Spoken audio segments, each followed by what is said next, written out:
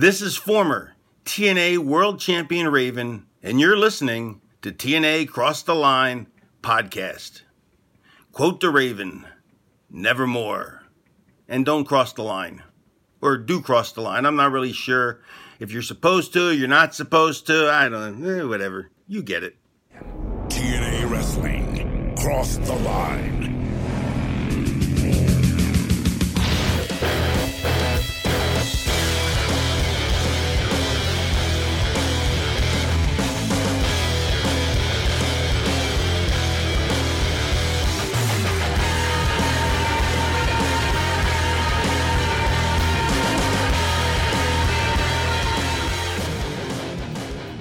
And we're back with episode 205 of the TNA Cross the Line podcast. I am Bob Connolly Jr., and with me, as always, is Dallas Gridley. In Dallas, we are coming off of Turning Point. That was our latest episode, I believe. And at that show, we had quite a bit going on. It was a good show, even though I kind of forgot we did it, but I've been sick, so you got to give me some leeway here. We have a new number one contender for the NWA World Heavyweight Championship, and it's our boy Captain Charisma, Christian Cage, coming out of that event. We also have a new X Division champion, Samoa Joe. He won the title. And then in the third installment of the trilogy, Jeff Jarrett retained over Rhino. And we have a whole bunch of other stuff coming out of that show that we're going to touch on, but that's really the main stuff. Well, there's a big one that you're missing, Bob, and we were going to discuss it a pretty decent amount here. Just kick us off. What am I missing? At the end of the main event, the lights went out. They turned back on, and in the middle of the ring, there was a chair with a baseball bat, a pair of boots. Yeah, that doesn't count. And a trench coat. Yeah, doesn't count. So, yeah, that's a fair thing to mention there is that somebody went into the ring when the lights were off, set up a chair, put a jacket and boots there, and then left, and the lights went back on. And then we're supposed to believe that Sting magically is taunting Jeff Jarrett with his gear. I don't know. Doesn't make any sense to me, but I think he was there and he ran in and he did that. And then he slipped himself under the ring quick. That would make almost no sense. Zero. Yeah, so we're actually going to talk about that a decent amount before we even get into our pay-per-view talk, which there's some pretty interesting stuff in there as well. If you tell me in your notes that Sting hasn't signed and they've done that, I'll freak out. Well, we do have a history of not signing people before announcing things. Yes. I mean, do you remember when they said China was coming and then she did not? That's like the one that sticks out the most to me. Yeah, she didn't show up. Yeah. Hulk Hogan. We announced the China one sticks out to you more than Hogan? I forgot about the Hogan one because I feel like that was the Hogan one is I think probably worse because they literally show all the videos of Jarrett like attacking him in Japan and they're like Hogan is coming, and then it was just like, okay, and then we just like he's not coming, so we're just gonna keep showing the video of Jarrett attacking him anyways. And they teased it like twice. Mm-hmm. I just remember them being wicked pumped. Joni is coming, the former China, and then it was just like nothing. There's nothing.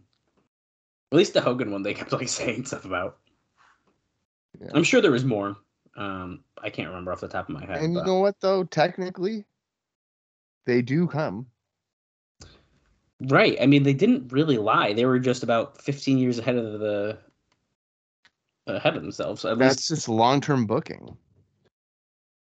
I mean, it's true. But yeah, regardless, it was a pretty good show. I believe we both gave it a thumbs up. So I say let's get into this. Let's hear what the Dave Meltzer thought in the Wrestling Observer newsletter. And before that, Bob, do you think that the readers agreed with us? Did they give it a thumbs up, a thumbs down, or a thumbs in the middle? They're going to give it a thumbs up. Yeah, and it's by a lot. 82.6% gave it a thumbs up. 0 gave it a thumbs down. And 17.4% were in the middle. So if you want your numbers here, 37 people were in the middle and 181 voted thumbs up. And once again, 0 were thumbs down. 181. Wow, that's a pretty big response. Yeah. It's pretty good. I mean, back when we had weekly pay-per-views when there was like 7. Yeah, there's a couple times it was like nearly nothing. Yeah. 6 people said thumbs up. To the point where I can't believe he continued doing the voting. But I think he does it with all pay-per-views, so it makes sense. Yeah. What about the best match on the show? I know we didn't run down the card, but I know you probably have it in front of you. And we're going to talk about it anyways. But I'm going to say Styles and Joe. Yeah, so 218 people voted that as their favorite match. And Dave notes, every single response we got listed this match as the best, one of the few times in history of our polls that something like this has happened. So there wasn't even a second one. What about the worst match? All right, this is a toss-up between 2. And I'm trying to figure out if Dale Torborg would return to the ring and be voted the worst match. Because Saban and Dud are in it, but For Life Crew and Team Canada. But there was the turn by Conan, so then maybe people would like that. So I'm going to say the worst match was Torborg's. Well, that was actually third. So, believe it or not, the worst voted match was Raven versus Chris K. Canyon. What? No. I disagree. I also disagree, but it's by a decent amount. What? In second place was the For Life Crew and Team Canada match. Then it's the Diamonds in the Rough versus Dut Saban and Torborg. And then finally in fourth place was Jarrett versus Rhino. Okay, no way. Chris K and Raven was not even on my radar. I know. I knew that was going to throw you off there because that's fucking bizarre. Yeah, it's a weird one.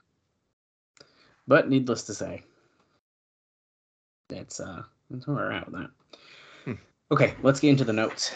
So we're gonna, like I said, we're gonna talk about the stinger first, and then we'll kind of dive into the matches with our brief chat about all of them as we always do, and the star ratings, which I think is kind of fun this time around. So TNA has made the highest priced acquisition in the history of the company when it signed Sting to come out of what was basically a nearly 5-year retirement as a full-time performer. Now, the signing took place this week, believed to be a 1-year contract, with Spike TV kicking in a significant part of the mid-6-figure deal.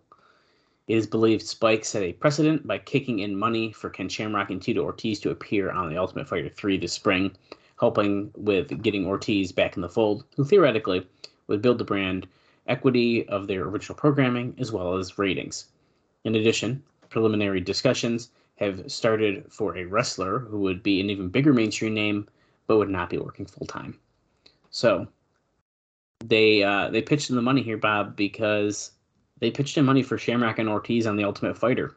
So that is how Spike kind of started pitching in money for contracts for TNA, it seems, which I think is really interesting. For Tito and Ken to be on Ultimate Fighter? Yeah, so Spike helped with that. So they set the precedent here to help with the, once again, mid-6-figure deal for Sting for a 1-year contract. So mid-6 would mean, what, $500,000? $500,000. And we will talk about that number again, probably today and also next week. There's some notes that relate to that. But anyways, Dave says there's no question that bringing Sting in for a short program would be a plus, just the curiosity value. Sting has made a short program. Okay. Yeah. Yeah, right now. In hindsight, dude, this is so funny to me. It's so funny.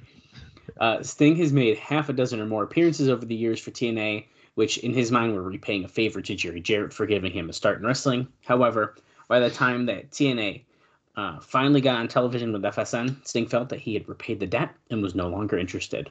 And we've heard that quite a bit.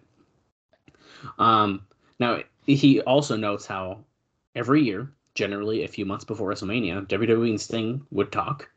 And at one point, they were even close to a deal. And in the end, for whatever reason, it never happened. Sting was adamant that he didn't want a full-time schedule, Plus, for WWE, Sting is better in small doses, maybe working 2 months out of the year to build to a pay-per-view match here and there. So, of course, Sting does not go there for a long, long, long time. And then he does, and he gets hurt. So, anyway. He doesn't go there for, 20 years? It's fucking crazy. That's so fucking crazy, dude. Like, what in the world? What are we doing? Yeah. What is happening? There have been talks with Steve Borden and TNA dating back several months, Dave notes. There has been a lot of talk that TNA has the match quality to be a major player here, but it doesn't have the star power. Now, TNA, as we know, has attempted over the past year with names like Kevin Nash, Scott Hall, and Diamond Dallas Page to use past 40 stars of their glory period of WCW as a way to introduce fans to the product. The feeling in all cases was that they were more short-term. It's hard to say what they meant, although pay-per-view buys were higher when they were on the shows, but there were a lot of factors that played into that. Now the question remains, after 2 months, where will Sting fit in? The way the angle is scheduled to play out is that after a few weeks of teases, he will be announced right after midnight on New Year's Eve on the Spike TV special. If you're wondering what that is, we're going to talk about it, the Spike TV special, during this show. But New Year's Eve falls on a Saturday night, and TNA, well, I guess we're talking about it right now. I didn't know, I forgot that it was this part here, but we'll talk about it more too. So New Year's Eve falls on a Saturday night, and TNA is going to be running an 8 p.m. primetime show, which will be designed to promote the Best of UFC 2005 special from 9 p.m. to midnight, as well as celebrating a countdown to New Year's with TNA with the big announcement, as well as some other things which I don't want to spoil, but like they're promoting like the first match of 2006. So this is all kind of happening on a special that we're taping here. The storyline will be that due to contractual issues, the big surprise that will change the face of wrestling in 2006 can't be announced until the new year, so that TNA is getting a special time slot at midnight for the announcement. I have a feeling we're going to hear that over the next couple shows that we are watching here, but just so you have an idea, that's what we're kind of working with. The obvious problem with Sting is, according to Dave, because of his salary and star power, he's going to be pushed as the top star of the promotion. But TNA has to be able to get people like AJ Styles and Samoa Joe over as mainstream stars to help really make it. So he really talks about, and he kind of goes into depth more about how do we keep our TNA stars, in a good place while also working Sting into the mix. So it's pretty interesting. Now, during the week, TNA's website announced the tease for Sting as something that would change the face of wrestling that would be announced at the pay-per-view. When the Jarrett vs. Rhino main event ended, when Jarrett keeping the title, the lights went out, the Scorpion image flashed, and there were chants of Sting, even when the lights were out, as the rumors had already gotten out 2 days before the announcement. And fans did actually expect Sting to be there, even though Dave says that they reported that he was not going to be there. And of course, as we already discussed, there's a chair with a black trench coat, wrestling boots, and a black baseball bat. There, anyways. The bad news was that after the show went off the air, the fans started chanting, "What a ripoff," because he wasn't there live. So, anyways. And he also says, which is funny because, Bob, you kind of agree with this kind of thing, saying that his signing would change the face of wrestling came off to me as overplaying their hand. This is also the second straight pay-per-view that was sold on a mystery surprise that never mentioned ahead of time on television because Genesis had Christian Cage. Right. It's so interesting. Yeah. Okay, so a couple of things here. If they're gonna reveal Sting as being a part of TNA at the New Year, dropping the ball and here's the big bump, whatever type of bullshit. Mm-hmm. I think it's kind of comical that their announcement would be the signing of a 46-year-old wrestler. That's going to change the landscape of professional. It's changing his face, dude. Yeah, I don't know. And I kind of think that I think you can make the argument that Sting coming in diminishes Christian a little bit. Well, that's kind of like one of those things, right? You just got Christian in, and now we're already going to be overshadowing that with Sting. Right. Yeah, they can't. Like they won't right let away. They won't let anything just breathe. Yeah, I mean, you It's could. just constant. I mean, and the AEW was really good at this for. Well, there's a couple weeks where it was like constant, huge signings. Remember, Yeah. it was like we got Adam Cole, and then we got Bryan Danielson like in the same promo, and then like Oh yeah. 2 weeks before, maybe or yeah, 2 weeks before, it was like CM Punk came back, and it was just like, I mean, I was loving it, but it was just like, holy crap, there's so much going on. Right. So yeah. I probably would have let Christian get a little comfortable.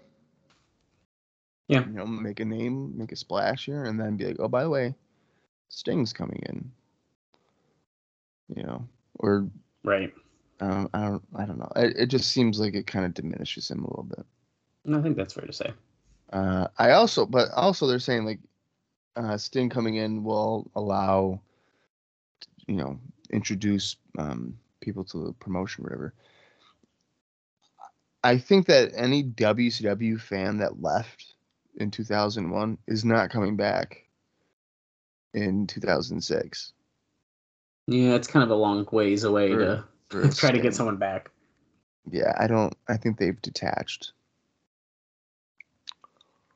So Yeah. I don't know. Yeah, it's very interesting. I didn't realize he was 46 at this point because his birthday isn't until March. Yeah, March. Yeah, 12th. it's so funny to look back on it, dude. Because it was like, okay, he was retired, he was done, and it is now in real time 2023, and now he's officially announced in 2024 is his actual last match. He's going to be done. So Is in February, right? in February. There's no. I'm telling you right now, Sting will wrestle again. You think? Yeah, and it should be Sting and Flair at Wembley. Okay. I'm gonna keep reading notes here. I'm just saying, You're insane. As the main event, Flair, Sting, Wembley. In the main event. Okay. So the other big story Not the main regarding event, but it should just be like on the show. you would roll your eyes if they announced that. Oh, absolutely. But I'm saying that's what they should do. And it should be both of their last matches in front of 80,000 people. And then it would be kind of cool. Can we get Hogan? Yeah, I mean, I don't know what he would do. Maybe he'll form a new NWO or something. I don't know. But he can be the ref. Yeah, okay. He's not getting down there to count with 3. Are you kidding me? He'll be hoping for a submission. Yeah, so because it eats Flair alive that his like last match was in front of like 2,500 people, like live audience wise, or however many it was, 3,000, 5,000, whatever. That's a good show though. I didn't say the main event was good. I said the show was good. Because it has Impact guys on it. We know, we get it. Did you watch it? I don't know. I've not, but you should watch it. Yeah, great. Can't wait to watch Motor City Machine Guns versus the American Wolves. Yep. Yeah, saw that before. Seen that before. W show. Yeah, and it was just as good. Okay. Anyways, back to TNA 2006 here. The other big story regarding Turning Point show was TNA getting its most mainstream publicity in its history with an angle put together by Mike Tenay that brought AJ Praninsky of the World Series champion Chicago White Sox in for 2 appearances. Now, this got TNA covered ahead of time on CNN Headline News, ESPN's Cold Pizza 2, on 2 ESPN talk shows throughout the Chicago media, as well as nice coverage in both USA Today and perhaps the biggest coup in the scoreboard section of Sports Illustrated.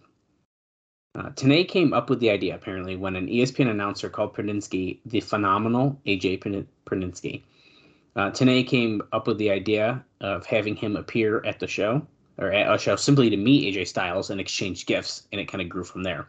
Particularly since Praninsky, coincidentally enough, was a big wrestling fan.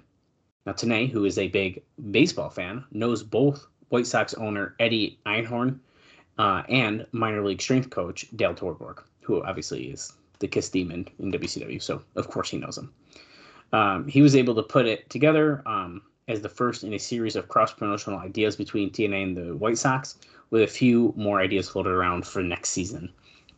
Now, it ended up being very controversial internally, with the belief that it was going to be an embarrassing flop by many, including those in creative. TNA also used his longtime friendship with Bobby Heenan as a safety valve, knowing that if the live crowd in Orlando might crap on the angle, but it was guaranteed to get a good pop live if it was done in conjunction with Heenan's debut with the promotion.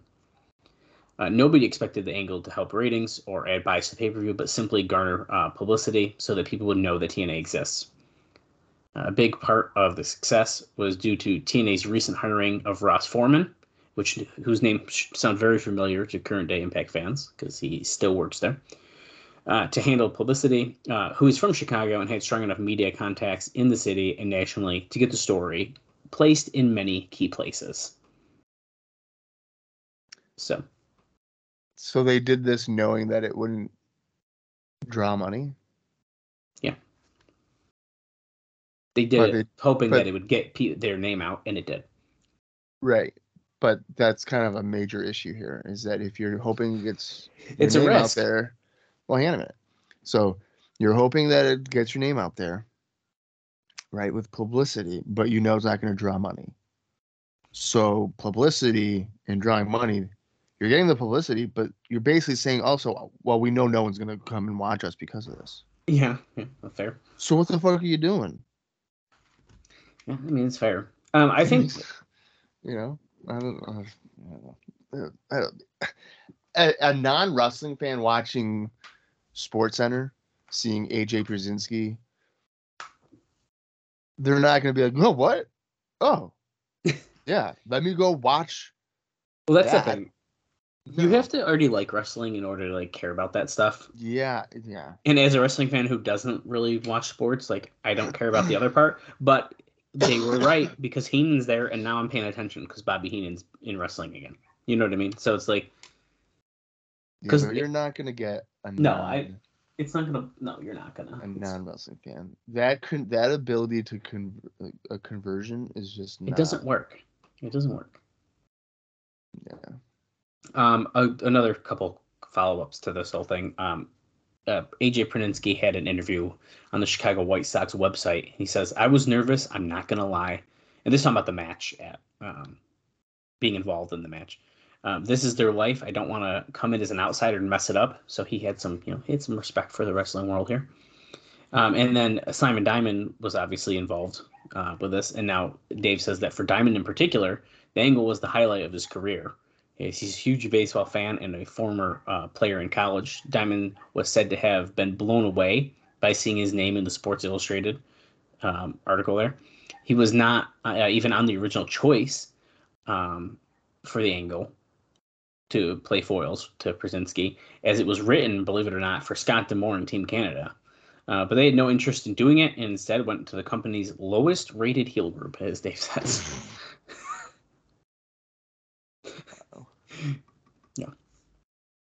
Yeah, so I don't see Team Canada fitting in that spot anyway. No. I think the only thing is that could work is because they're like, they got the jerseys and they're like a team. Yeah. Like it makes sense, but I think they made a good call.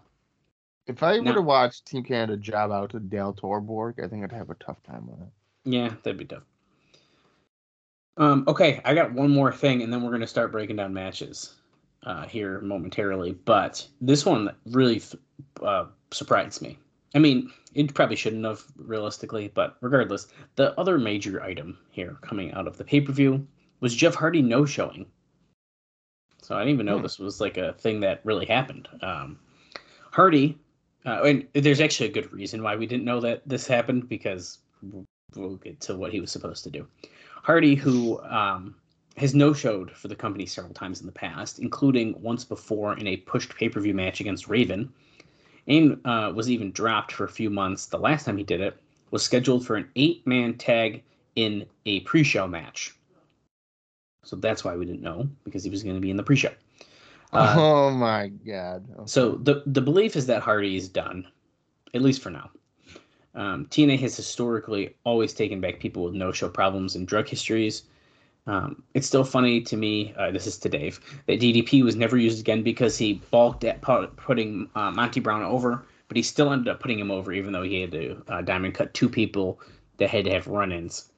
I don't blame them for not using him again, but because what's the point? And in the case of Hardy, he never refused to job, but still, what is worse, having to negotiate a finish that the guy did end up doing in the end, and who never missed a shot, or multiple no-shows on pay-per-view and TV tapings. With Hardy, one of the reasons he was brought back was because they wanted to have many familiar faces as possible, when they started on Spike. At this point, they are very low rationalizations for him. Now, nobody knew until 2 hours before the start of the show that Hardy was no-showing, when he called to say he missed the flight. He gave no other explanation. The feeling was that Hardy was mad because he was booked in a pre-show match, but he acted as if he just didn't make the flight. The plan at first was to say goodbye, but Ron Killings, who was supposed to be put in a tag team with Hardy, remember, we heard this months ago, he argued hard for Hardy's job, basically for the fear that he would fall into limbo land as now that his plan Angle is gone. Killings was against the 3 Live Crew breakup, which Bob alluded to, and we will, of course, be discussing more as we kind of move forward here. But so Killings was against this because he thought he'd be the odd man out. Now, at first, there was forces pushing for him to go with Conan, but the booking committee didn't want that, and the basic compromise was for Killings to go with Hardy.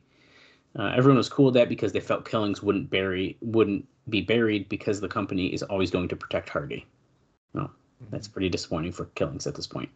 No matter what the reason for this, the pattern of behavior and the fact that Hardy is not only is not the only wrestler they've hired that has no shows on them more than one occasion seems to bring up the drug testing issue again. In an industry where the problems are so documented, to blissfully pretend to be blind to issues that you know full well exist in hardly a way to run a company in the industry with a track record of the past 10 years of U.S. pro wrestling. There's no question that when it comes to poor taste, TNA is so much better than WWE, but in reality, health of wrestlers is a more pressing problem than bad taste angles. So, it looks like Hardy's done, Bob. Jeff Hardy is no more, at least for realistically about 4 years. Is this when we sing his Modest song? Or? No, that would be on. We're gonna sing it right now. Yeah. Oh, no. Yeah, we'll just put it in post right here. It's like I'm not doing that. Yeah, it's pretty crazy actually. But no, that's yeah. So he lasted what, about 1.5 years? Yeah, I guess realistically, June 2004 to November of 2005. Well, yeah, and that was, I mean, the June one, he didn't even come back again until September, wasn't it? September, something like that, yeah. So, yeah, it's pretty crazy. Well, anyways, on a positive note, Dave notes what's your favorite Jeff Hardy moment that we've had in TNA? Yeah. I know it's not that ladder match with Jarrett sticks out to me because it was just something that I remember. I know, because he lost though. But like in my head, him getting hit with the guitars like has always been something I think about. What's the other? I mean, I love the lockdown match with Raven, the tables match. I really like that match. Okay. That might be like the peak for me, like that. He was in one of Monsters Balls, wasn't he? I can't remember. Yeah, he was in the Bound for Glory one. Yeah, the good one. Yeah, that. Yeah. Because that's the one where he jumps off the stage to Abyss. Mm-hmm. So like that moment I have always remembered. So like between Lockdown and that, like realistically, like those two really stick out to me for his run. If he won that ladder match with Jarrett, man, wow, that would have been. I think that would have been the move, but needless to say. My favorite one is the temper tantrum. I knew, dude. I mean, that was pretty good. Because, like, what are you doing? It's crazy to think, though. So here he he leaves, or at least I should say, I guess he kind of mostly leaves, right? Because then he does like is it the UWF things he does or something? Yeah, he does UWF for a few months there. Which is associated with TNA, but it's not TNA. No. Do you know the lyrics to Modest or no? I don't think off the top of my head I do, besides the beginning part. Yeah, that's all I know too, but I have the lyrics in front of me here and I had no idea. Do you want to do an old Lycopod and sad read like a couple lines? Yeah, I can do that. Okay, here we go. Modest to the top. Modest at the top. Straight to the top. And then we keep on heading up. Stars shine for why we should give a fuck about what is real and how real is still the only way for us to feel the pain it's sometimes deals in a way that survives the struggles we face in this life. There's a lot times can't erase, showcase the skills you were given at birth. Live your life here for what it's worth. Show off the style you perfect in life. Show off the way to make it right. Make it to the top of Mount Profession. Rule it till you feel there's nothing more for you to do or say. None of you better get in my way. Coming down. If you do, you'll get back on level ground. Modest to the top. Modest at the top. Features that keep your head up high. I am a star that shines for why. We should give a thought to our life in the way that we live both day and night. We are the world's humorous cells. Let's keep laughing to save ourselves. In a way that can read our planet's face. In this life, there's a lot of time can't erase. Showcase the skills you were given at birth. Live your life here for what it's worth. Show off the style you perfect in life. Show off the way to make it right. And then, okay, here's another one. Oh, there's more. Okay. Well, because then it's just like chorus or whatever. I'm not gonna keep doing choruses. Well, we don't have to. Okay, just go ahead. If you are tired or thirsty at the top, sleep or drink fast to receive the pop, in a way that stands out for the crowd. In this game, there's a lot they won't allow. In a way that survives the struggles we face. In this life, there's a lot of time can't erase. And then the showcase, make it to the top, straight to the top, and keep on heading up. Supplies for the body when it breaks down from the booze and chance of disrespect. I am a son with an online neck. Well, this is very enlightening. Yeah, so I don't know what any of those words really meant. It felt like that was the Ultimate Warrior trying to produce a song. Right. Wow. So, anyways, there you go. Let's dive into turning point stuff here. Right. So Dave switches this, onto a positive note. The December 11th Turning Point show got generally strong reviews, and early returns indicate a lot more buys than prior month for Genesis. It was, for the most part, a decent pay-per-view show with one extraordinary match.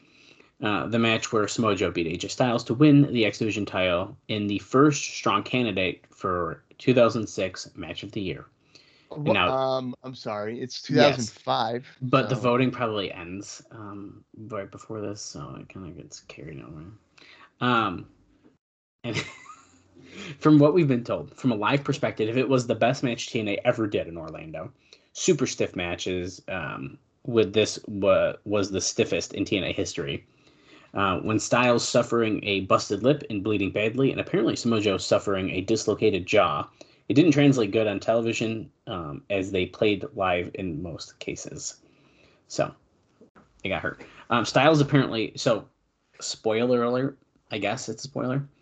Both Styles and Joe will be wrestling at the taping that we're about to start watching at some point. Not against each other necessarily, but they both work, so they're not injured enough to not wrestle. However, AJ Styles' injury, he did pull out of the December 17th ROH show in New Jersey. So he came to TNA and then he said, ROH, sorry, I'm hurt. What was his injury?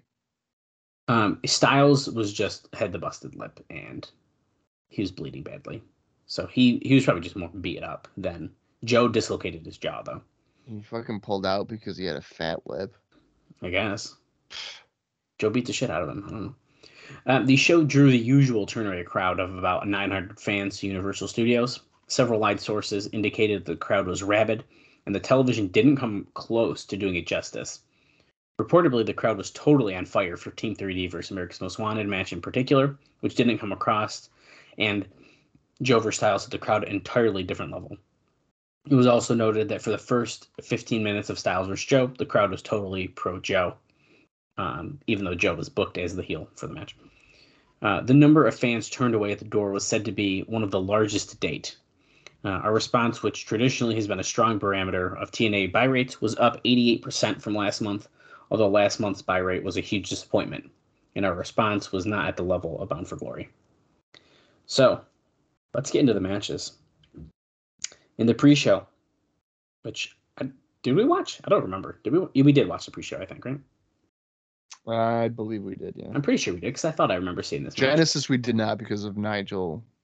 That's right. We had it for this one. Yep, I thought so. Okay, so Lance Hoyt and Chase Stevens and Andy Douglas, the Naturals, defeated John Bolin, Joe Doring, and Buck Quartermain in 7 minutes 11 seconds. The original match was for the 8-man tag with Hardy on the face side and Lex Levette on the heel side. So they basically had the same match, but just minus 2 people.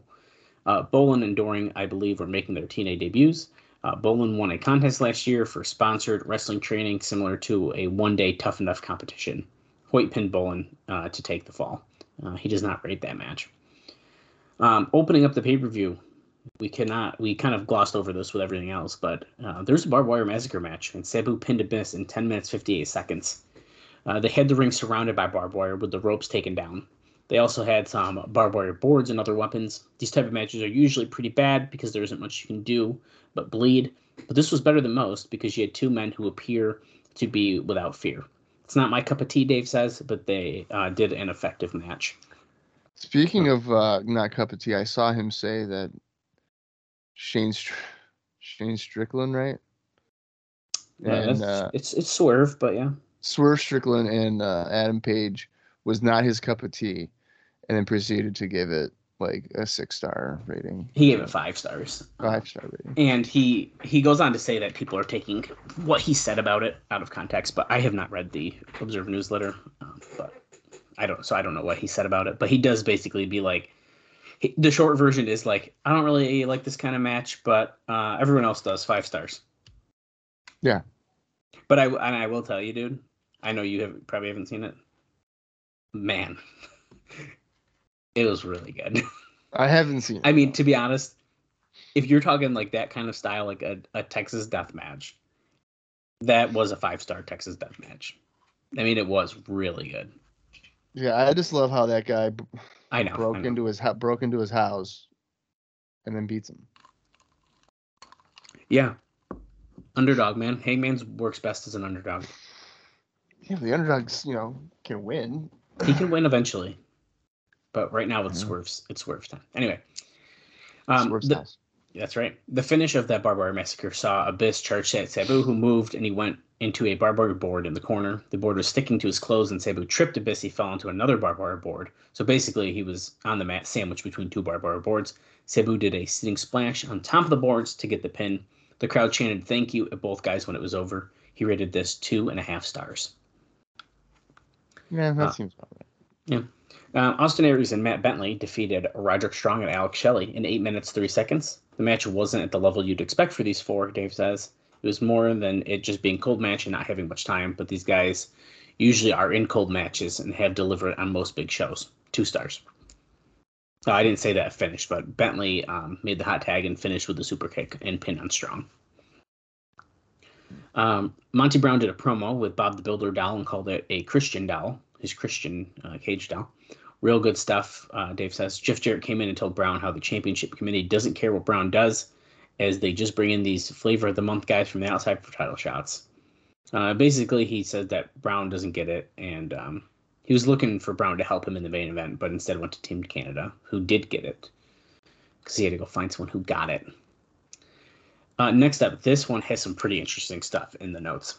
Raven pinned Chris K in 5 minutes, 49 seconds. K, of course, was the former Canyon. Larry Zbyszko demanded Raven sign a release form so he could collect the rest of the money due to him on his contract if he were to just go home. Raven refused. In a line of the week, now this is kind of funny because I didn't pick up on this right away, but reading it makes sense. So Raven said to Zbyszko, quote, "You're nothing but the answer to a game show question that nobody ever asked." Mhm. And so Dave says, for those not up to speed, the question would be, who was Bruno Sammartino's opponent in pro wrestling's first $500,000 gate? Now, this, of course, goes back a few months, where Zbyszko was supposed to say, I sold out Shea Stadium, and you've never sold out anything bigger than the dugout in Shea Stadium. But Raven came out early and jumped him before that line ever got out. So this was during, I believe, I can't remember if it was like, if it must have been toward Raven or something, but Zbyszko didn't finish his promo. So they're kind of calling back to that a little bit. He didn't finish the promo at the pay-per-view? No, this was the promo. This was a few months ago. So Zbyszko was supposed to say the Shea Stadium. So it's like a funny little callback that Raven made a joke. Okay. Yeah. So Dave says this match was actually supposed to be on last month's pay-per-view, but Canyon asked for way more money than they were planning on paying. So instead, they got PJ Polacco at the last minute. So, yeah, funny, huh? Canyon then went to TNA and told them that he'd do the match for exposure for next to nothing. Oh my God. Come. Yeah. So they ended up giving him the spot. Dave says, I believe the other alternative, listen to this, dude, was to debut Billy Kidman. So if Canyon wouldn't do this, they were thinking about having Billy Kidman fight Raven here. That would have been good. I know. But Kidman is on another one of those you can't trust him to show up lists after apparently blowing this Winnipeg show and causing Tori Wilson to rush home from Australia. So who knows, Dave says. Canyon told TNA that they could use his name, but when they asked to change the spelling to Canyon with a C, just in case, they decided to just change his name. So Dave says that his memory seems to indicate that he used the name on the Indies before WCW and thus should be able to use it, even though it isn't his real name. But who knows? Raven powerbombed K on a chair and then got the pin with a DDT. Post-match, Zbyszko demanded Raven sign the release because he wanted him gone. Raven slapped Zbyszko. Keep in mind, Zbyszko has been the heel in this so far, even though Raven is supposed to have been has been turned heel. Even though to me, he's booked as a total face. So see, Dave says he's booked as the face here. So after the slap, it was Zbyszko who made the fiery babyface comeback on Raven, and they had the pull apart. So if you're confused, don't blame me, he says. 1.5 stars. Yeah, so that's pretty amazing that Canyon at Genesis was like, yo, give me a whole bunch of money. And then they're like, nah. And then he comes back the next month and is like, listen, I'll do it for almost nothing. Yeah. That's just great negotiation skills right there. He tried. Give me $5 million. No, okay, I'll come back next month. I'll do it for like basically nothing just to get my name out there. It's like, okay. Well, we could have. See, if they started using it more, it might have been worth it, but unfortunately. No, I mean that's just not. Man, that's not good. Yeah. Next up, Team Canada over Petey Williams, Eric Young, and Bobby Roode, and A1. They defeated the 4 Life Crew, which of course is Conan, BG James, Ron Killings, and the new member Kip James in 7 minutes, 16 seconds. The usual trademark easy pops and storyline stuff between the serious matches. Eventually, during the match, Conan turned on Kip James and told Roode to pin him, which he did. After the match, Conan also hit BG with the chair, and he tried to figure out what happened. Killings asked Conan if he was going to hit him with the chair, but Conan still wanted to be friends with Killings and wanted Killings to leave with him. So Killings didn't leave with him. Conan and Killings' facials were great during this. If you've been watching consistently, this angle took too long. But for the 75% of the audience that is new, really, they were just 2 months minimum, too fast in doing the return. 1.75 stars. Doing the turn, not return. So for us, Bob, it's been 8 months. At least. Yeah, dude, it's been. I mean, they teased it since Kip came in. Kip came in. Was that against all odds? which is February. February. He had the tape fist match at Destination X with Nash. That's March. And so we're in. Okay, so it's been about 10 months. Yeah, because really, around then. Well, we're finally getting to the good part of it. So it took a while, but yeah, no, that's I sort of wish that they. overdue. I sort of wish they did the 4 Life Crew thing a little bit sooner, because I just think that that's hilarious. But the fact that they did it and then just a few weeks later did the turn was just as good. So actually, it was about a month later, really. I mean, because they did it just after Genesis. Yeah. But anyway, next up, Dale Torborg, Sanjay Dutt, Chris Sabin, managed by AJ Paninsky, defeated Simon Diamond, Elix Skipper, and David Young in 7 minutes 58 seconds. Bobby Heenan came out as a guest announcer, and he immediately asked Mike Tenay for $5. Which is funny. For the finish, Johnny Damon gave Paninsky home plate, and he hit Diamond over the head with it as Heenan got up from his announcing chair and distracted the ref. Diamond was staggered. Sabin used a cradle shock on Diamond, followed by Dutt using the Hindu press, and Dutt got the pin. Paninsky then autographed the home plate for Diamond. After the match, Sabin and Dutt gave Paninsky and Torborg TNA Championship rings, 2 3/4 stars. Next up, Christian Cage pinned Monty Brown 12 minutes 38 seconds. The gist of the match is that Christian worked really hard but couldn't or didn't make Brown look like he was at the level, as Brown seemed hesitant and green in spots. I don't know if I really got that, but whatever. After a ref bump, Brown used the Alpha Bomb for a near fall. Brown argued with the ref and was hit with the Unprettier for the pin, 2.5 stars. Yeah, I think I was because that match was mostly Monty Brown, right? And then Cage just went out of nowhere. Yep. I didn't like that. That bugged me. Yeah. Next up, we had Team 3D defeating the NWA Tag Team Champions, America's Most Wanted, Chris Harris and James Storm. And no, it was not for the titles. It was non-title. 10 minutes, 20 seconds in 2 straight tables in the best of 3 tables. Wait, what? Best of 3 tables non-title match? I don't know if we knew that. Well, no, we didn't know that. Although I guess it would have to be best of 3 tables because you have to get each member out. I think that's what he's trying to allude to. You had to get each tag member out. You have to, unless you put them on the same one. Yeah, but I didn't know that. I didn't know. Anyways, 2 out of 3. 2 out of 3. It doesn't matter. Team 3D used America's Most Wanted's own death sentence on Storm for the first table. Devon landed right on Storm's face, and it was a bad scene. Storm was left motionless in the ring. Now, surprisingly, they didn't immobilize Storm's neck before helping him out. There was fear of a broken neck, believe it or not, but it turned out to be just a stinger, and he was, spoiler alert, back wrestling at the tapings that we're going to be watching here soon.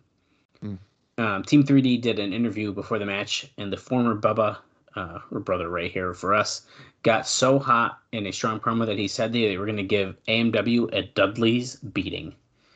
2 3/4 stars.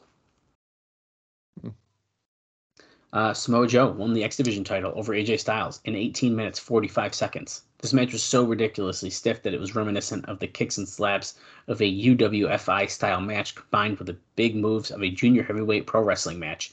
A must-see match. Styles went for a rolling reverse cradle, but Joe grabbed the trunks to reverse him and grabbed a choke. They teased Styles being right near the ropes but couldn't quite reach it. He then passed out. Crowd was going nuts. Joe teased sportsmanship, but then smashed the belt in the Styles' face. Joe set up doing a muscle buster onto a chair when Christopher Daniels hit the ring and made the save. Daniels beat on Joe for a moment until Joe came back, laid Daniels out as well, with the idea that Daniels was stunned coming off the concussion. There was a lot of talk and complaining by several wrestlers, including Styles and Daniels, who argued that Daniels should have run Joe off in that situation. Since Joe versus Daniels is apparently going to be the next story going, I think it makes sense, right? With him returning. Another idea suggested was that Daniels would beat down on Joe and then get dizzy and woozy, allowing Joe to come back on him, rather than Daniels getting taken out with Joe's offense. The booking committee pretty well insisted this was how it was going to go. I think the idea is that Joe is the monster. He's going to be pushed as the superstar of the division, and it's not a parody deal with Daniels, Styles, and Joe as the same level. Long term, the idea is to go back and rematch the September 11th three-way within the next few pay-per-view shows. He gives this one 4 3/4 stars. Just give it the 5. I mean, what the fuck? It was really good. I mean, realistically, probably could have been a 5. I mean, I don't see why it couldn't have been. Yeah. But it's all objective, I guess, or subjective. Finally, in the main event, Bob, Jeff Jarrett pinned Rhino after the match, after much outside interference, to retain the NWA title in 17 minutes, 29 seconds. Rhino did a hell of a promo before the match, which Dave says for a guy who has a reputation of not being able to talk, he's done very good the past several weeks. The match had great heat. If you actually watch how Jarrett talks and how he works and what he says, he's very good. The problem is Jeff is that he's part owner and everyone knows it, and so everyone's sick of him. And well, he's just Jeff, and he's missing that ingredient that all the great ones have. Scott D'Amore hit Rhino with a hockey stick, and Jarrett used the stroke off the top rope onto 2 chairs, then got the pin. Hot crowd, very exciting match. The money is Jarrett versus Sting and Christian, so that Jarrett did have to win, so that they could do it right. But it's also wrong, he says. People didn't love to hate this. They hated to hate this, even though it was well done. The lights went out. They did the Sting tease we already talked about, and then it went off the air. He gives this match 3.5 stars. Not bad. 3.5. That seems pretty high. Yeah. I don't think it was too bad, really, but it's very interesting. That seems pretty high for them, I guess. Right. So that was a turning point, Bob. I have one final thing I want to tell you before we get going into today's show, and then we can finally dive right into this. It's kind of a disappointing one, so I'm going to leave you with something sad before we get going. That's great. Sometimes it just has to be done. Sonny Siaki released the following statement on his website. Quote, I've been with TNA since the company started about 4 years ago, almost 4 years ago. TNA has offered me another contract, but I decided not to resign. The decision not to resign was a tough one, and the reason behind me not resigning was based on many factors. Many of were beyond my control. Moreover, I have to put my family's well-being into account. While I trained at WCW, it was TNA that made Sonny Siaki a name in this business, and I'm eternally grateful for that. I had a lot of fun in TNA, and I think that they have some of the best talent in the world there. I hope to someday work with some of the guys in the future. I wish TNA nothing but the best of success and prosperity in years to come. And according to Alvarez, he thinks that Dusty Rhodes got him to come to WWE, which don't think is the case here. So that's kind of weird that the comment in there of like, I gotta look out for my family. Okay, but you're saying no to money. Yeah, I mean, that's a fair point, but I mean, so I'm just doing a quick look ski here. Do we see him again? I'm gonna tell you right now. All right. I need to know. No. Okay. Does he go to WWE?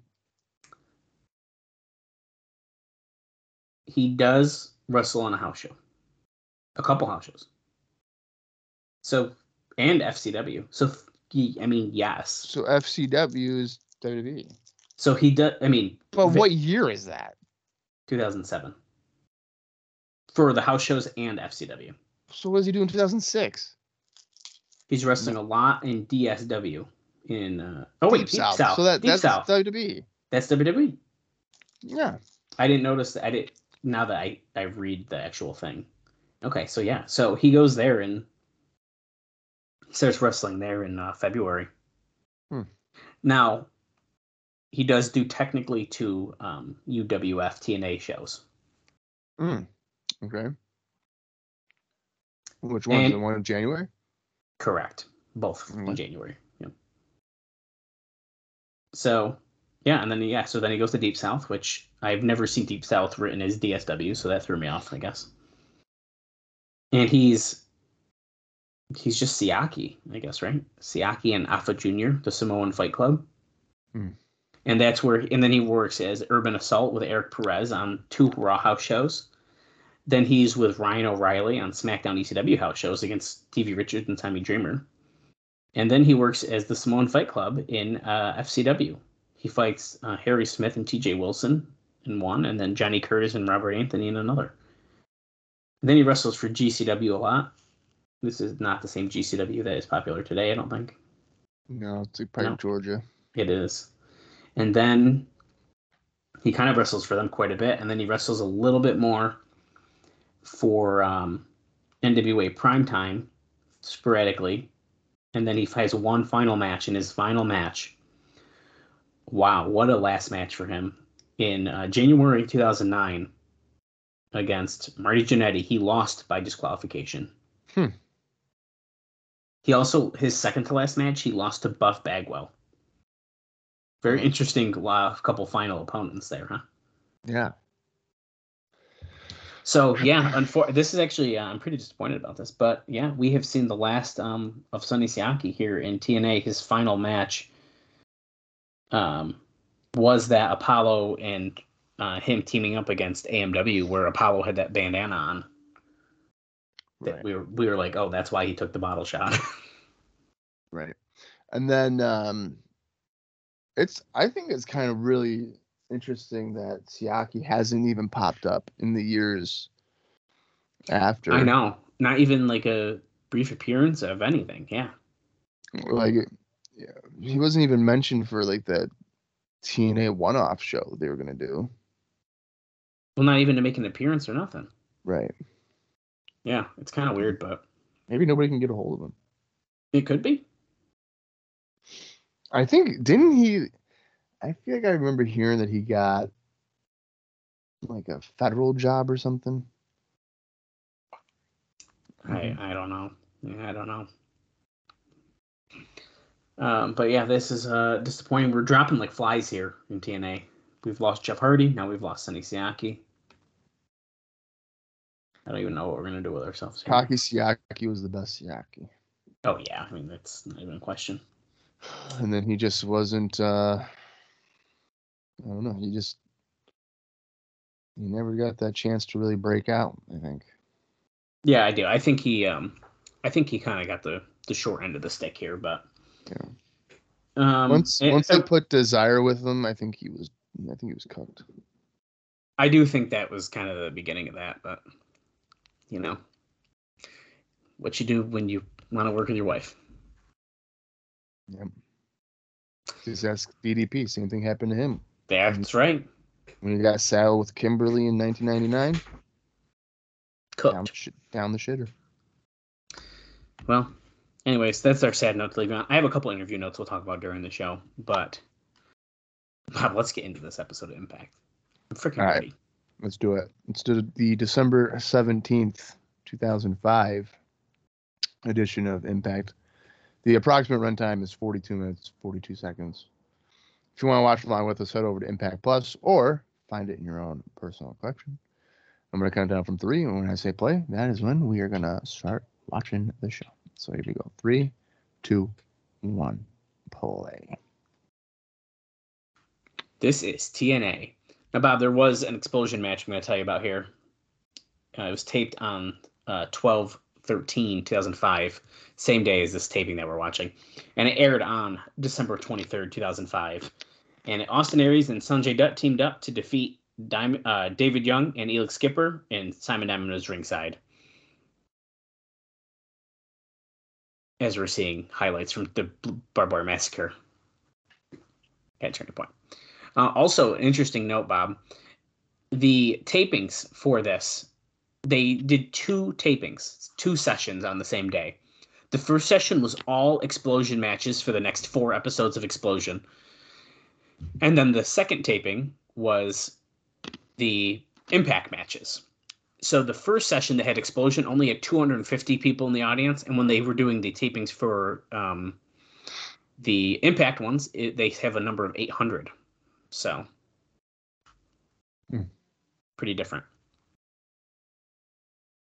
It looks like I don't have audio through my VLC. I can still see it and everything, but there's no audio coming through. So really, yeah. So I guess if there's any promos or something that we need to know about. I am not going to know what they're saying. Okay. Remind me when we're off air, Bob, about the audio issues. Because, short version, I did something to like 5 episodes of Impact, and I can't preview them with audio. And I don't know why. I don't know what that means. I'll explain to you after. Okay. Boom, Impact. Here we go. This past Sunday at Turning Point. Like, I can. You're fine. What am I? It doesn't have the mute button clicked on accident. No.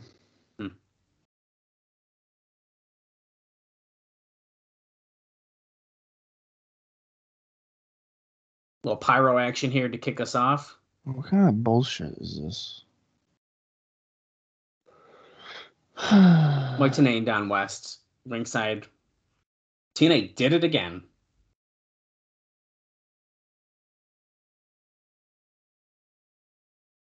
The face of TNA is going to be changing forever in 2006. And on the freaking cue, Jeff Jarrett's music sets. What's going on today? Wow, he's wearing quite the outfit here today. He's got a blazer on top of an unbuttoned white shirt on top of an orange tucked-in shirt into blue jeans. Who is dressing this man? Dude, this might be arguably his worst outfit yet. This is not. He sometimes looks like a star, dressed wicked good. This looks like he looks like a mess. All right, TNA. If TNA management wants a war, they're going to get a war. He's going to make a statement tonight, and as he's trying to get that out, Samoa Joe's music hits, so we're cutting him off.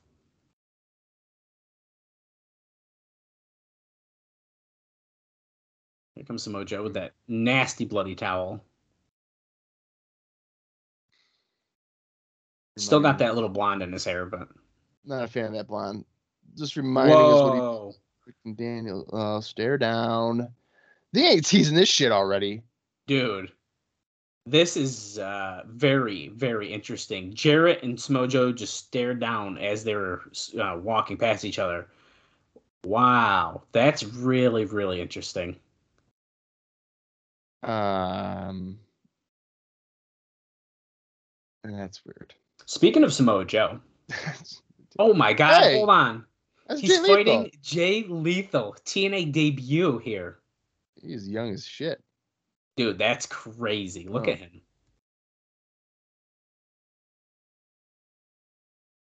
Look how small he is compared to Samoa Joe here. Yeah. That's crazy. Samoa Joe apparently is among those unhappy with Sting making $500,000, and he's making significantly less. But he is not the only one wondering why there is so much money for Sting and so little money, apparently, for everyone else. Okay. It's probably self-explanatory here, but okay. We're going to be talking about that probably a little bit more, including next week. There's a Samoa Joe interview. We'll discuss that further. Do they not realize it's because, you're not known, so you're not probably going to bring in money? I don't understand. Yeah. I don't know. Also, I'll just tell you this now, because I don't know if we're going to see him on this show or not. But, so we saw the highlights from the Barbed Wire Massacre match. Abyss apparently needed 62 normal stitches and 20 butterfly stitches after the Barbed Wire Massacre match on Sunday. Oh, my God. Yeah. Of course he did. Well, he said, he goes, if you haven't seen Turning Point, or if you didn't, I know you want to see it again, you can go buy the replay. No, I've never bought the replay of a show in my life. Ever. Dude, Jay Lethal here is hitting quite the drop kicks on Samoa Joe. Goes for a cover. He's got 2 count. These guys had a pretty lengthy feud in Ring of Honor. Before this? Yeah, in 2005. Really? Yeah, it was like kind of like a mentor protege type of thing, which Ring of Honor actually kind of did a lot in 2005. But I like how much crossover that there is, where it's like, oh yeah, these guys just feuded in Ring of Honor and now they're wrestling in TNA, or like, right. But in the TNA bubble, it's like Lethal's a nobody. Right. But I also like it's like, oh yeah, Joe wrestled him in ROH, so maybe he helped him get this match here. Hey, I want to work with this guy. I'm sure it did. You know what I mean? I think that's cool. Same with like Broderick Strong, Austin Aries, like all that kind of stuff. I like that we're seeing people, indie guys, brought in because they trust Samoa Joe, they trust AJ Styles and Daniels. So there's the idea that they could have told them, hey, these guys are good, let's bring them in. Yeah. They're just talking about 8 or 9 stitches to sew up, I think, AJ Styles from the beatdown. Or maybe they're talking about Daniels. I missed the name exactly, but he's talking about both of them.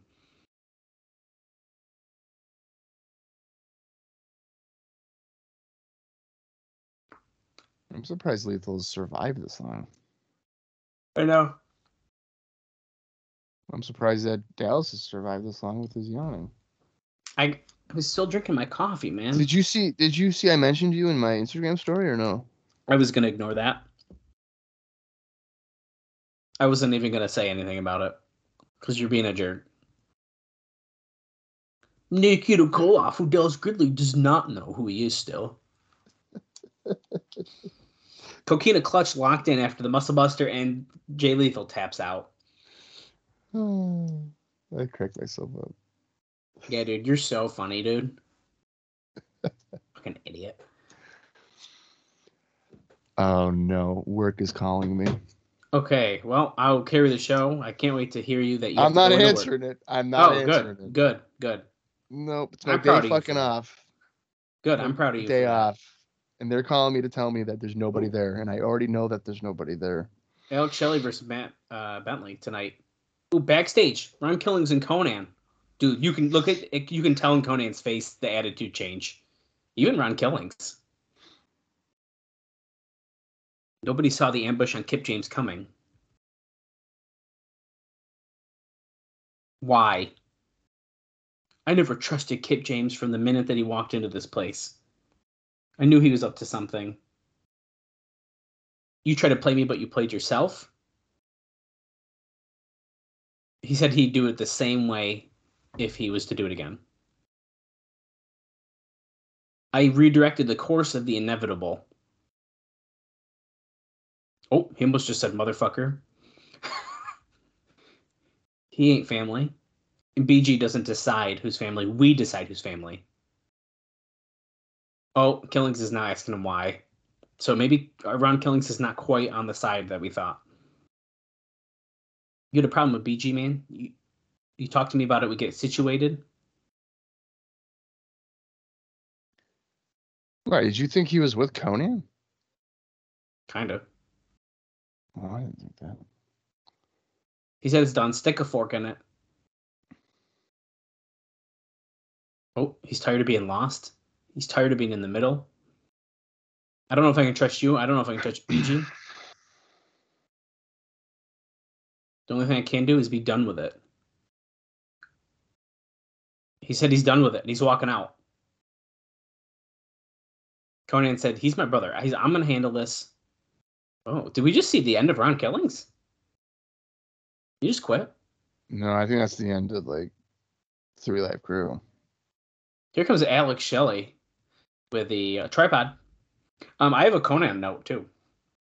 There's once again significant talk about using wrestlers from Mexico, including the idea of a Team Mexico. The Mexico deal has been a political nightmare, though, partially due to Conan's past of both leaving both CMLL and AAA, and later AAA for Promo Azteca, and taking tons of top talent with him both times, leading to both CMLL and AAA to hate him. So apparently there's some issues. Conan having heat? I can't believe it. Here comes a Matt Bentley with Tracy.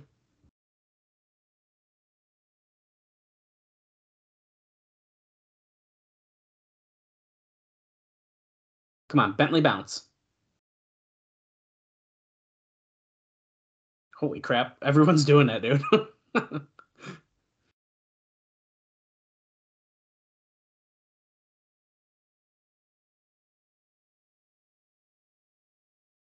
There's so many people doing the Bentley bounce. Yeah. Well, because they're forcing it. But No. It's peanut butter Shelly time, dude. Bentley just is not a baby. I don't know. He's just not No, a he's a baby heel. face. He's such a heel. And the dynamic with Tracy, I mean, the whole act just comes across like it should be a heel. He should be acting like the franchise Shane Douglas, and she can be the Francine. And then just go on from there. TNA is talking about the most violent, most physical pay-per-view we've ever seen. Until the next one. He said he's been calling wrestling for so many years, and this might have been the worst he's ever seen. Goes for back suplex, lands on his feet. This arm drop kick by Bentley. I like when he does the Shawn Michaels twirl. Yeah. Bob, do you have any indie notes for us for this show? No, I'm not doing any notes. Oh. I think it's a dropped gimmick. What? Yeah. No, I like it. I'm dropping it. No. Yeah, I didn't do it for Joe and Lethal. I want to know. Yeah. Get out of here. People like our indie notes. It's part of our gimmick. I dropped it. Bob, you did not talk about this with me. Is this you're doing the Conan on me? You just hit me with a chair. Bow, bow, wow, wow. I want to know about our indie notes. No, that's right. Heel kick there by Shelly. What the heck? Yeah. Guys, this is real talk. Bob literally just hit me in the back with a chair. Well, like, who cares? Okay, well, I Jay Lethal beat fucking But to be fair, Jay Lethal wasn't the one I cared about the notes for. Samoa Joe defeated Paul London last week in Omaha, Nebraska. Lance liked the indie notes. Bullshit. Didn't even do it. Jeff Hardy was never on those. He liked them though. No, it's all right. It's a drop gimmick. Unless something of like major note happens, I don't think I'm gonna do them anymore. What the heck? Yeah, you know what? Maybe I just want to enjoy 2006 fucking TNA, motherfucker. Okay, instead of having to check every episode. It takes 2 seconds of what Christopher Daniels and Sting are doing on the indies. Okay, don't care. Christopher Daniels and Sting. Yeah, I think Sting has one indie booking in like 2007 that I'm gonna have to fucking read, and I'm done. I've retired from indies. Oh, okay. And literally the indies, ladies and gentlemen, in case you didn't really fucking notice, 80% of them is just Ring of Honor. So. Oh my God, X Division needs to get. Oh fuck I'm done. Okay. No, it's Shannon Moore, the Prince of Punk. I'm retiring. Bob. Okay, he has it punked like the TV show Dallas Punked. Is that Don Harris? Yeah. Telling him to get down. Okay, this is crazy, Bob. I remember this happening. You do. There's a good chance I watched this episode because I remember this. Your first distinct memory of TNA is Shannon fucking Moore? No. My first distinct memory is Jeff Hardy coming out of a tunnel at some point. But I don't even know when that was, so. Yeah, because like we've already passed this whole run now. I know, and now I truly don't remember which one it was. I thought it was with a ladder, and he never walked out with a ladder, so. Right. Like a flatliner there by Bentley. 1, 2? No. So yeah, he just said so. Shannon, X Division needs to get punked. Now, punked is like an MTV show where they would, prank celebrities. Shelly just stole the pin from Bentley with a nice little cradle. That's stupid. So does that mean that Shannon Moore is going to be pranking people? No, he's the Prince of Punk. Yeah, but the way that he has punked. I think it's just to be edgy. What? How's that edgy? Oh, Bentley's gonna fucking turn heel. That camera wasn't facing the ring. No, it was earlier. Jarrett is going backstage. He's sick of mind games. Oh, AMW. TNA wants a war. They're gonna get it. You know where Monty's at. Oh, here's Gail Kim. Oh, remember what's been happening with her. Jackie Gata, He goes, who has recently popped back up on the. "Where the hell have you been?" Who cares? Look at her, fucking Lord. Man. Oh, she wants to talk about Jackie Gata now. She's been gone while Jackie's been coming after Jared. Gail Kim is the type of woman where if I was with her and she didn't come home for 3 months, I wouldn't ask any questions when she came home. I'd be, oh, hey, sweetie. Well, Jared's been asking a lot of questions right now. It'd be great. I'm just glad you're home. I'm just glad you're home. What the fuck? I don't care. Wow, guys. She could come back home 3 months pregnant, and I'd be like, oh my God, it's mine. And they'd be like, yep. Bob, you're going to be glad to hear that the company will soon be debuting a radio show, which will actually be hosted by Brian Fritz and not Jeremy Borash, as you would have expected. They will be interviewing wrestlers on the shows, and they will be available via download or podcast. And we just saw a final resolution video for January 15th. Oh my God. Look at the stitches. Oh my God. I didn't think we were going to see him. We are seeing a visual of all 20 butterfly stitches in 62 stitches. I think Shane Douglas has morphed into Scott Hudson. I mean, not having audio and just relying on visual right now, that slow camera turn into Shane, I thought it was Scott Hudson. My God. For a second. Yeah, it wasn't. I miss Scott Hudson. So he's talking about people, ravens, rhinos, and people from the Serengeti being ranked above the monster Abyss. Raven is ranked above Abyss. I guess. Okay. Well, Rhino, those trials and tribulations that you faced are nothing compared to the hardship that Abyss has had to endure.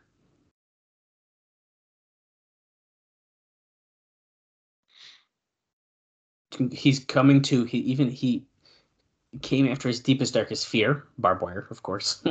His kryptonite. Oh.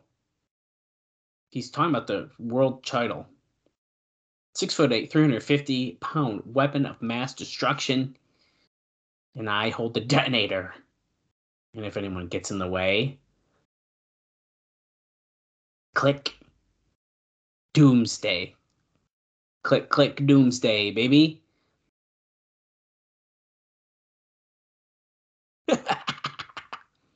Oh, who's walking in? Scott D'Amore.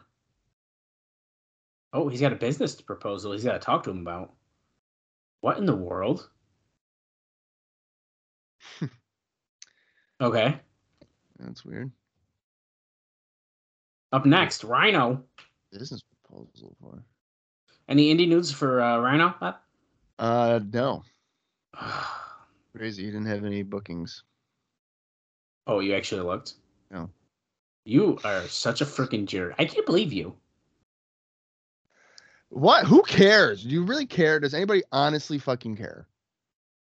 Because I'm feeling like no one actually fucking cares. And that's why I stopped doing it. I didn't even look. I care. Bullshit. I do. All right, fine. Joe Doring against Rhino. Yeah, all right. Good. Okay, I'm This going is to go kind of down. fun. And fucking... Where I we like at? hearing the fun matches. We're in December. Okay. Rhino had a booking today, December 17th, for EWP, excuse me, Really? in Hanover, Nischken, Dutchland, where he won the EWP World Heavyweight Championship when he defeated Thunder in round 9. Now, you're asking, who the hell's Thunder? I don't know. I click on his name, and he is known as Metal Death, Heavy Metal Thunder, and Darren Walsh from England. Wow, who would have known? Yeah, well, now you know. Alex Shelley usually has some indie bookings here, so let me just go down. I don't even know who Rhino is fighting because my screen is now full of indie notes here. Who is this? Oh, it's Joe Doring. Okay, great. Alex Shelley had a couple of bookings as well from the previous match. He lost to Scott Loss at PWG's Astonishing Christmas on December 16th. And then also on December 17th, that final battle, Alex Shelley defeated Steve Corino. Now, I know what you guys are anticipating. I'll go do Samoa Joe. So hang on 1 minute, and then I'll get there. 2005, December. Okay, Samoa Joe defeated Davey Richards at that PWG show. See? And it's always just Ring of Honor and Pro Wrestling Guerrilla, for Christ's sakes. And then on December 17th, Samoa Joe competed at Final Battle in a four-corner survival where Jay Lethal defeated BJ Whitmore, Christopher Daniels, and Samoa Joe. Oh my God. Okay. So Rhino has hit the gore and pinned Joe Doring. Not a lot happened in that match. Right. And I got to miss it because I had to do indie notes. You wouldn't have missed it if you didn't know it. No, because I still would have fucking missed it. Here we go. Gore. Oh, here's the whole match right here. Great. I mean, not really anything else happened. Joe Doring kind of looked like Ryan Nemeth. Ryan Nemeth. Yeah. The blonde. Yeah. Oh, we're going to hear from Rhino here. Okay, I won't know what he's saying. Cut off from me. Last April when I threw a lamp at my ex-wife and got fired. Oh, he just called Joe Doring a bitch. Oh. He just kicked your ass, bitch. Something like that. You got screwed there chanting to Rhino.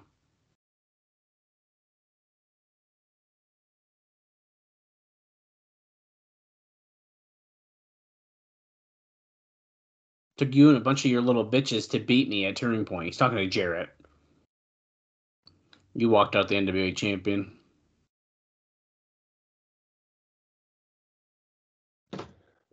Excuse me.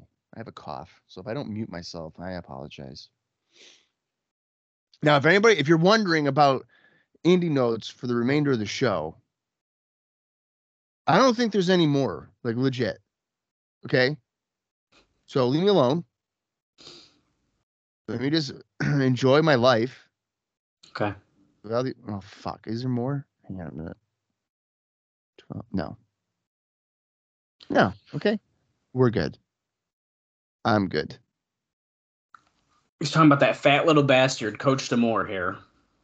Oh, okay. So we're going to do Abyss Rhino, and then that's going to be the plan. Yeah. Or deal, whatever. He's going to cut him in half with a gore. The man beast. Did Abyss get involved at the pay-per-view? No. No, but D'Amore, and D'Amore needs backup. Okay, Jarrett is walking backstage now. There's diamonds in the rough.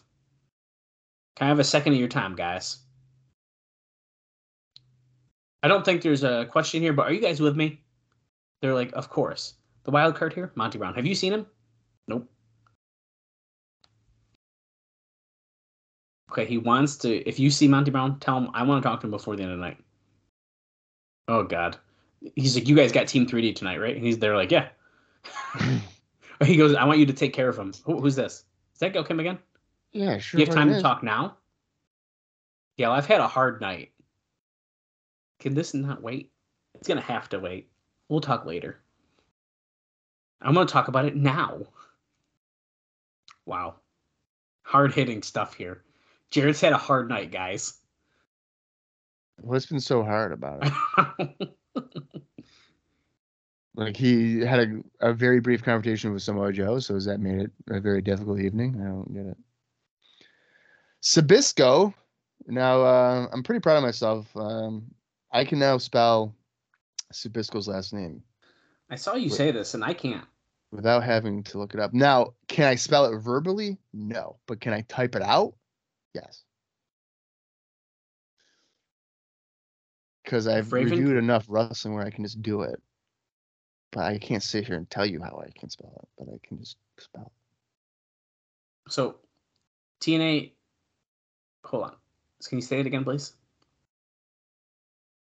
Okay, so Raven, if he loses whatever the next match is, he's out of TNA.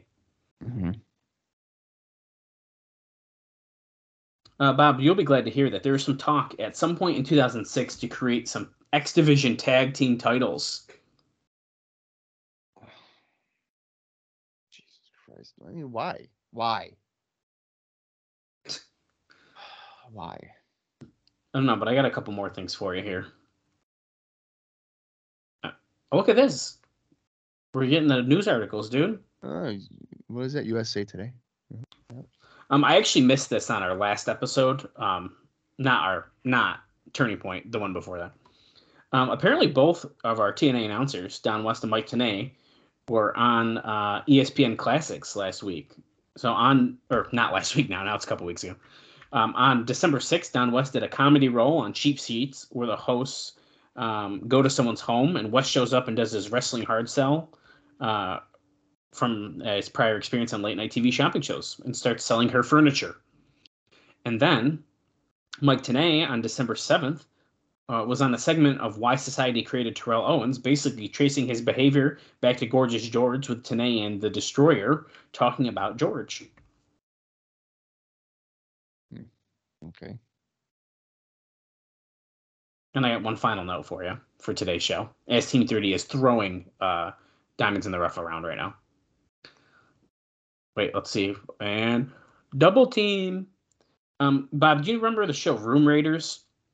I loved that show. Well, according to the TNA site, Lance Hoyt will be appearing on an upcoming episode of Room Raiders. Oh, Lord. Okay.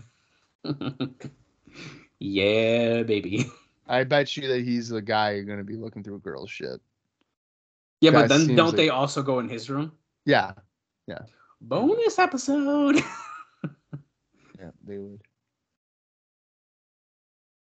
I love that. Was a good show. Brother Ray is wrestling in a t-shirt and not like cut off sleeves, and it's kind of throwing me off a little bit. Is this like the worst shape he's ever been in his life? It's got to be. Like Devon's in the best shape of his life, and then Bubba's just like, you know what? I'm gonna be a t-shirt guy. And there's nothing wrong with t-shirt guy. I would be a t-shirt guy. But Bubba's is kind of giving up here.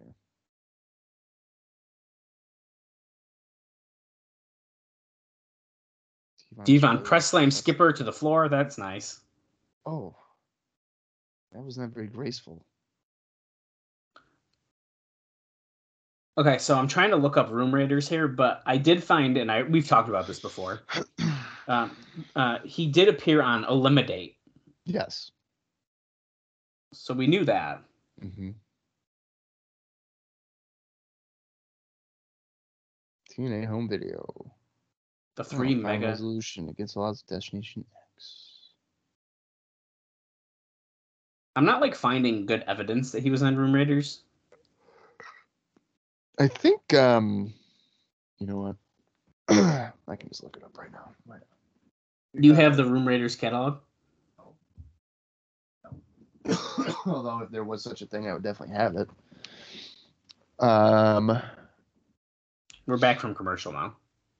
Doing some on-the-air research. Because I know that Paramount Plus... Okay, that's what I was thinking. I was thinking maybe it's on there. Would have some Room Raiders because they have Simon some other Diamond trash swept shows. the foot of Brother Ray. Oh, Skipper with a stiff kick to Brother Ray. His brother Devon tries to get into the ring. Oh man, do they not have Room Raiders on here? This is bullshit if they don't have MTV Room. Fucking Raiders, dude. Where are we? Are you kidding me? They don't got it on here? Wow. Probably because they didn't want to put people finding dildos on the show where there's also you can watch Cat Dog. I mean, that's fair, but like, what hold the on, fuck? Hold on. Look, who's that? Who is that? That was one of the Hebner brothers. That's definitely Dave. That's got to be Dave. That's definitely Dave. What the fuck? Why is Dave Hebner here? He's taking notes. What are we doing? What is going on? Was that Dave or Earl Hebner? That's definitely Dave. It's clearly Dave. That's Dave. Oh, why are they asking? Like, which one was it? Yeah, Tanay's like, which one was it? Okay. Yeah, why is he here? Definitely... We saw Shannon Moore earlier, and now one of the Hebner brothers.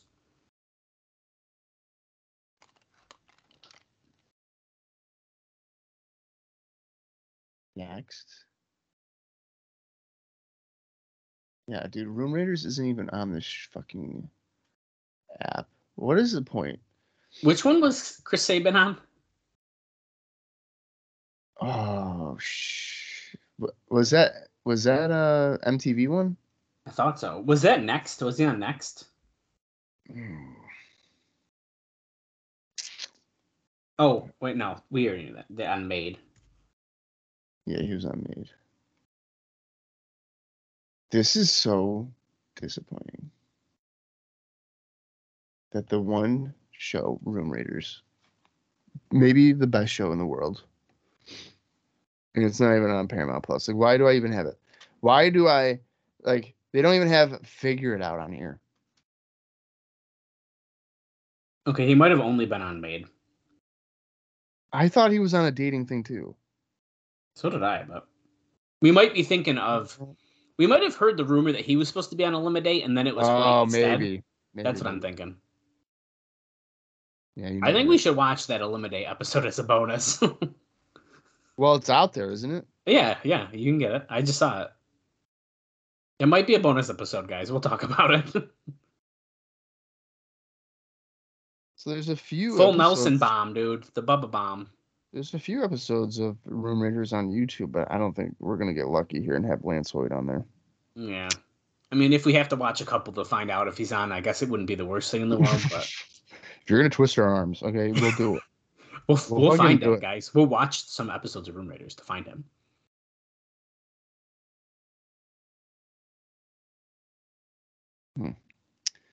Oh well. Brother Devon is in the ring, clearing house. Goes right after David Young. Irish whip countered by David Young. Here comes Devon, comes back with the shoulder block. Oh, my brother, testify. Neck breaker on Elig Skipper. Guys, if you're watching along, we are 33 minutes and 12 seconds into today's show. Spine busted 1, 2. No, Skipper breaks it up.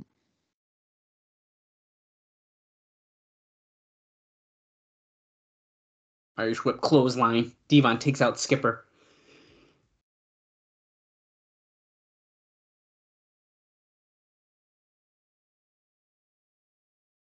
Okay, I don't know what that was supposed to be, but he took him out. That was supposed to be a leaping shoulder block, but Young didn't turn around.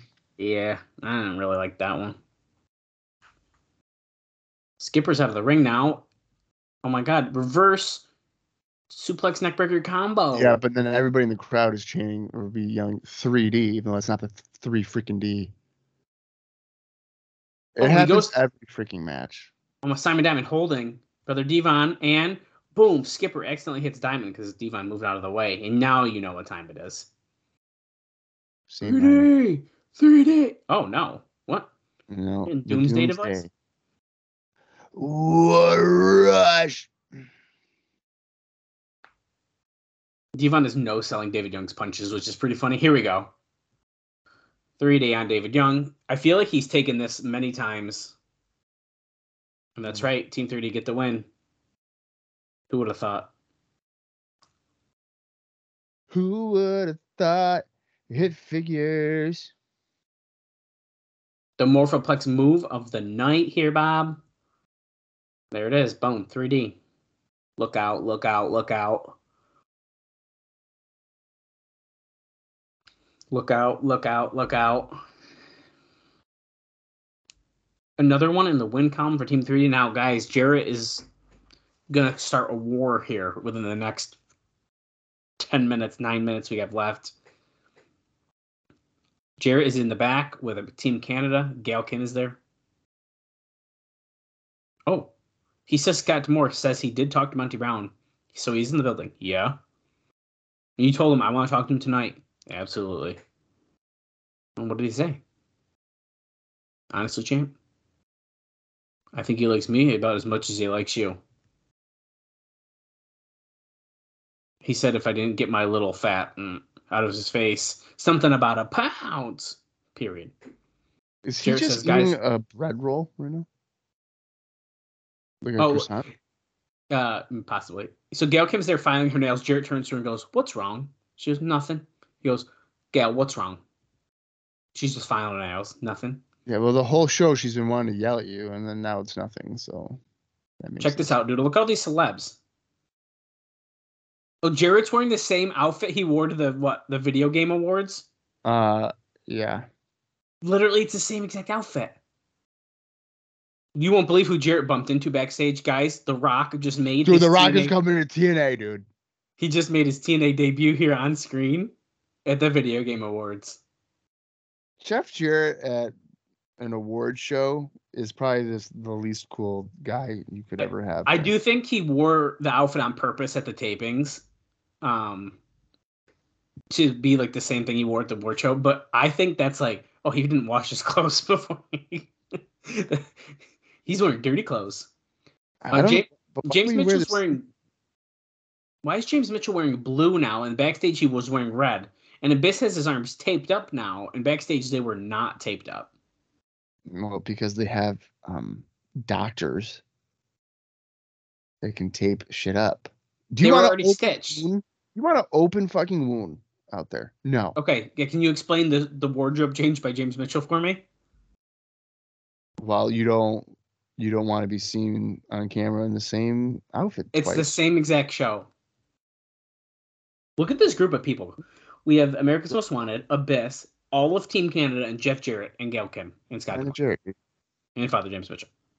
Sting. Stang.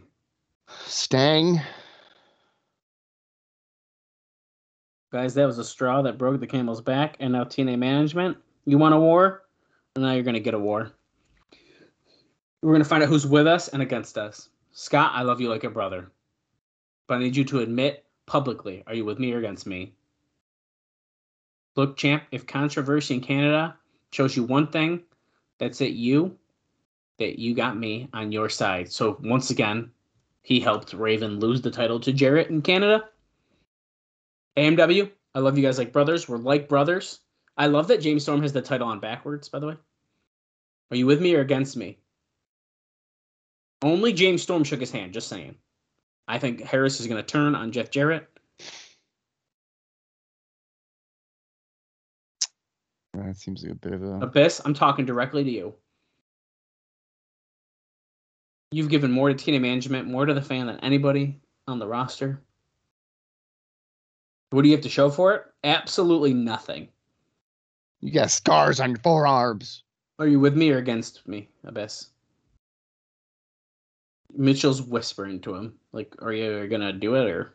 I think he just asked him, are you... Oh, he nodded. He nodded. I think he's going to choke him. Oh. James Mitchell is the one who shook his hand. That means Abyss and Chris Harris are going to team up and turn on Jeff Jarrett. Jarrett is calling out the alpha male, and here comes the music. That's the missing piece of the puzzle. Is the alpha male with him or against him? Oh, here he comes.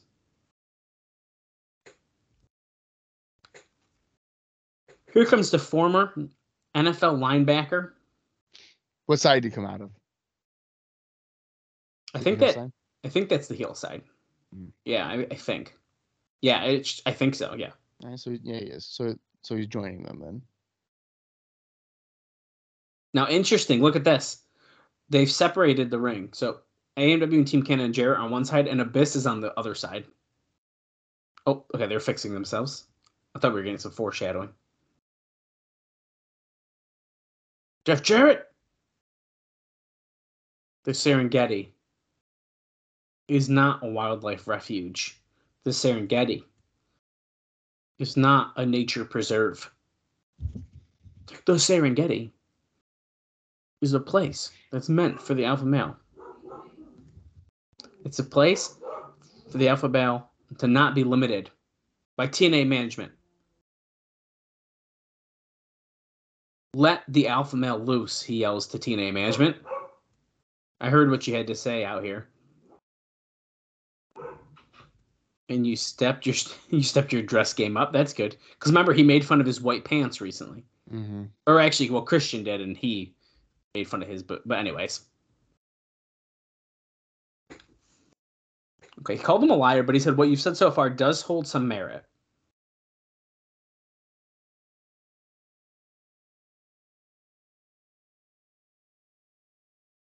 But what you have said makes some sense. The alpha male lives by 3 rules. Rule 1, kill or be killed. Hunt or be hunted. And He's 3, gonna fucking join. Survival of the fittest. If the war lines have been drawn, and this is really the battle. Then Jeff Jarrett. Oh, the alpha male is all in. And Jarrett puts his hand out. Alpha male does not shake it right away. If he says he's all in, he should just go for it, right? There we go. Shakes it. They hug. Bait and switch. Oh. Lights are out. I hear the music. I love this song, by the way. Like, a lot. So we got the flashing lights. Everyone in the ring is, like, freaking out. Wait a second. Team 3D, Christian Cage and Rhino. And, of course, there's things not there, but I think we know where the war line is drawn. Bob, are we not leading to a lethal lockdown match in April or what? There's no way. What do you mean there's no way? There's no way. Okay. If that is your core 4 babyface group, that's weak as shit. Well, who else would you put in that? AJ? He's in the X division. Anybody other than fucking Team 3D? Well, okay, and we go off the air. Bob, what did you think of that episode of Impact? That's fine. I'll give it a thumbs up. I liked it. I thought it was good. I actually thought that promo there at the end was pretty good, so I thought that was fun. Wow. Okay. Well, we got the tease of Sting, and as we know, we're probably getting teased for another 4 episodes before we see him. At least. And I'm sure they're all going to be with Jarrett in the ring freaking out because the music's playing. But I hope there will be a little bit more mind games than that. But I guess we will see in due time. Bob, I guess we covered a lot on this episode, so I don't really have much else to say. How about you? I don't either. Hopefully I can figure out my audio for the next episode. That way I can actually hear what they're saying. I hope you can too. We'll just close the player and it'll work. That would be incredibly frustrating if that's all it takes. But I guess I almost told you to do it during the show, but then if it didn't work, you would have. Who knows what would happen? So we were just going to keep going. I just would have been like, what? I would have just said, where are you at, like time wise? I wouldn't have gotten mad. Well, I'm hoping that it'll work on our next episode, which is the December 24th edition of Impact. It's the holiday season. Christmas. For those, it's happy holidays, Bob. Merry Christmas. And not everyone celebrates Christmas, so happy holidays. Yeah, but I do. And guess what? I only care about me. Okay. Wow. If you don't celebrate the same thing as I do, stop. Don't care. Stop it. Bob's in a don't care mood, and I just tell everyone, I have to see this dude in about an hour and a half, and if he's in this kind of mood today, it's going to be a long day. Yeah, and what's going to really suck for Dallas is, like, I got to probably tell him that we can only do this one episode right now because I got to do some stuff, and I didn't realize that Austin was coming right at fucking 1. Yeah, I think we'll talk off air about that, and we should probably close out the show before we figure out our actual plan for today. Yeah, all right. And I'm kidding about the holiday, just Merry Christmas thing. Okay, it's a fucking joke. I don't want my DMs to get flooded, even though they don't. So, until next week, for Dallas Gridley, I am Bob Conley Jr., and this has been the TNA Cross the Line podcast.